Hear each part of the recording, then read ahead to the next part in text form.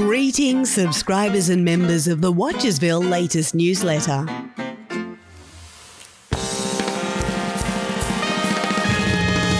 This week's edition is brought to you by staying frosty and keeping your sunglasses on at night.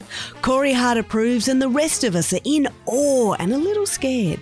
Tapestries have started mysteriously appearing on people's walls. Irene Tempest returned to her home to find 6 of them down a hallway, 3 of which had made themselves at home over her illegally purchased Brett Whiteley paintings. She doesn't want you to know this, but no one's edited this week's script, and now look where we are.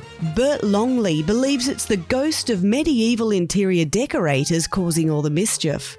But Bert always blames those poor lost souls. It's more likely time travellers hiding things in different timelines so they can pick them up later. There will be no meeting on Wednesday night for the Thursday Murder Book Club. They've read all the novels in the series and now have nothing else to talk about. Big screen TVs disguised as medieval tapestries are on sale at Watchersville department store. The bigger the TV, the bigger the discount, Mark the manager said. He also went on to suggest to chat to him if you're looking for something in the 122-inch range. He ordered a heap thinking they were in centimetres, but they aren't, and they are, quote, too bloody big and I can't get rid of them. Why are TVs in inches anyway? Who does that these days? That's it for now. Stay safe and happy, all residents of Watchersville.